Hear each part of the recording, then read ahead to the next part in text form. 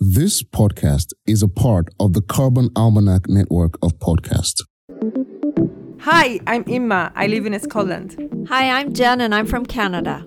Hi, I'm Olabanji and I'm from Nigeria.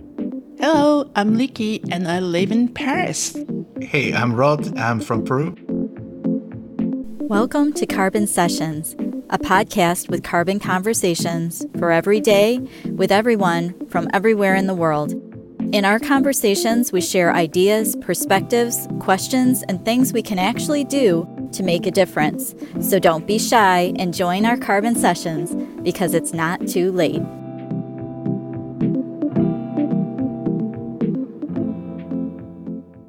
Hi, I'm Imma. Hi, I'm Olabanji. We're still talking about food forest. Yes. So, in the last episode, we were having the steps to get the project.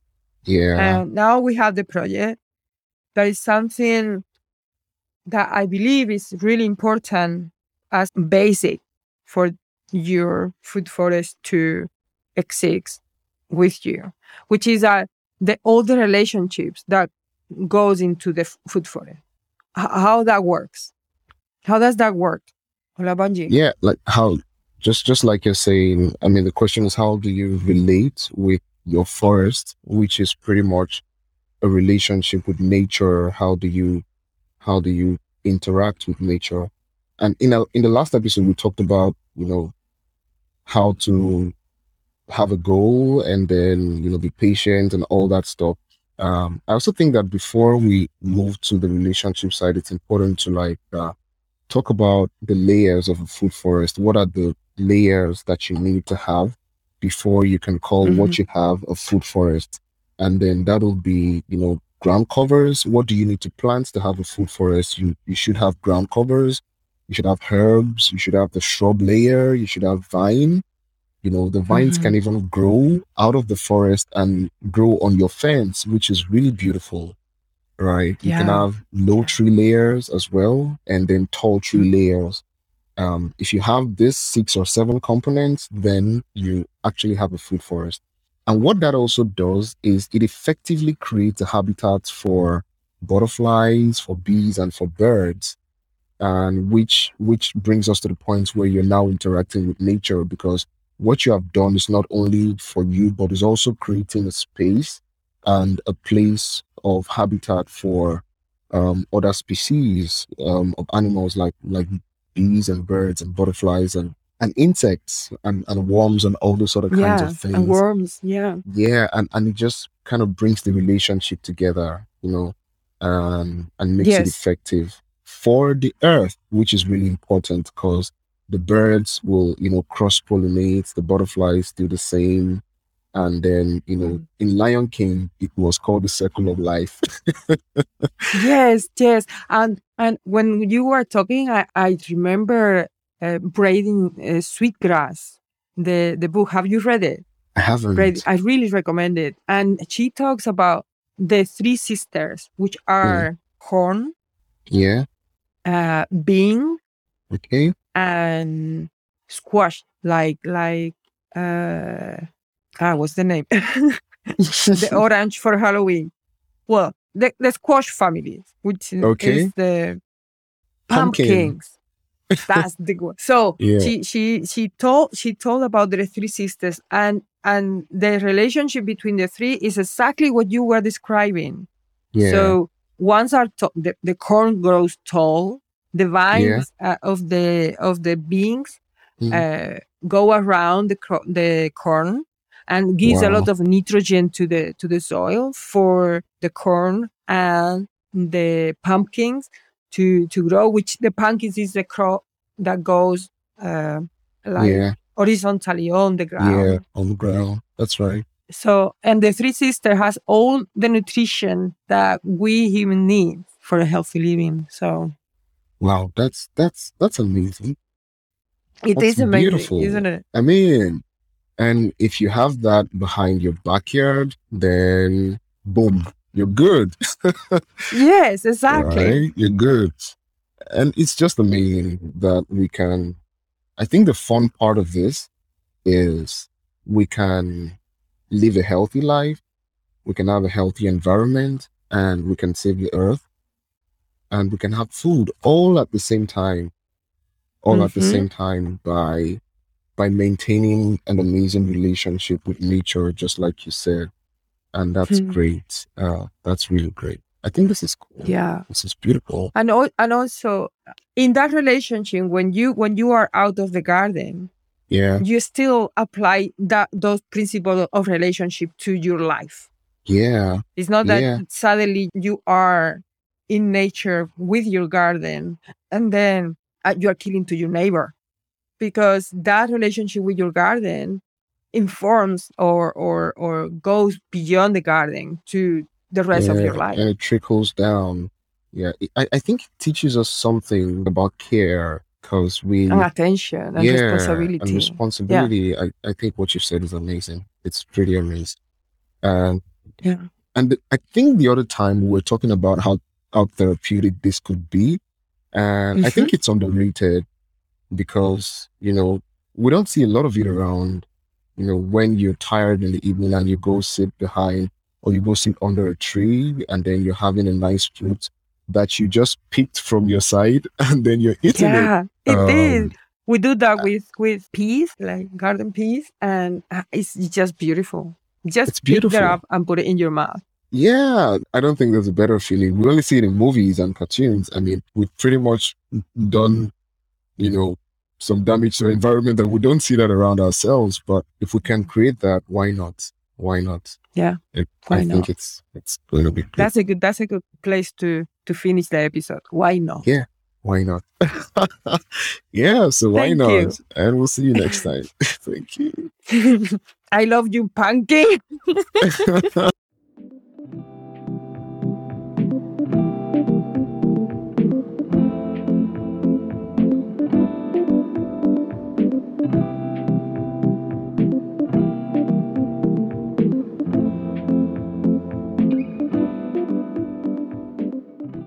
Hi, I'm Imma.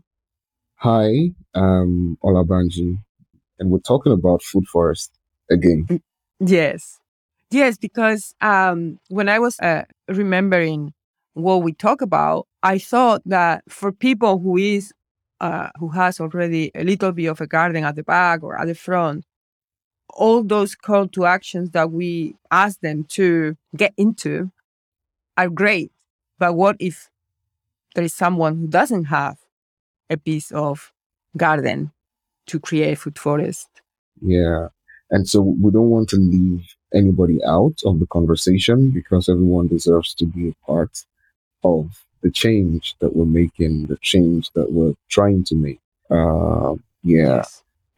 And so, Imma, you have some solutions on this. What do you think? Well, because I had the experience when David was 6 years old, my son was 6 years old, we were living in Seville, and most of the houses in Seville has patios, but not gardens. Yeah. So we joined a community who was sharing a piece of land and creating this food forest. The land was from the council. The council gave us the seeds. So there are plants that are from the area. Oh, wow. Yeah. And we were there for 6 months working on the land. And right after 6 months, another group was there working on the land, and it was cyclical. So every 6 months we were there. And for David, was an extraordinary experience of being in touch with a forest, a food forest, and also because we didn't have the garden, it was good for us to contribute to create this food forest in the city. Wow, that makes a lot of sense. And it sounds like a great idea, because if people cannot do this in a garden, or you don't have a garden, and there's some way that your community can support you to still have a food forest, I think that's amazing. Yeah. And the call to action would be to lobby in communities. Yeah. Yeah. And if there is no such a thing because, for example, where I live now in UK, there are many, many, many allotments where you can do this. But there are places where there is no such a thing, or at least there is not many of them. So the call to action there would be campaign with people, with your neighbors. And one thing that it occurs to me that could be really interesting is to use the parks that are already there.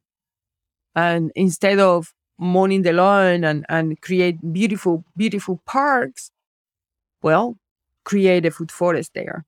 That sounds amazing. Yeah, that sounds great. First of all, it doesn't leave anybody out. So if you don't have a garden in your home and your community does not provide one for you, then campaign, go lobby. If you have access to people in authority, ask them questions. Why can't we do this? Why can't we do that? Get a group of people together that share the same interest with you and create a campaign and start talking about it. And if you talk about it long enough, something will yield and it becomes profitable. And even if it doesn't work, you have amplified your voice and, and giving your voice to the cause, which makes it easier for it to happen another time. It's like breaking the wall. You hold a hammer and then you hit the wall one time, it doesn't break. And then you hit it the second time, it doesn't break. But if you continue hitting it, it's definitely going to break. And I think that's what campaigning does, right? Maybe you don't see the fruits of it, but the ripples get somewhere.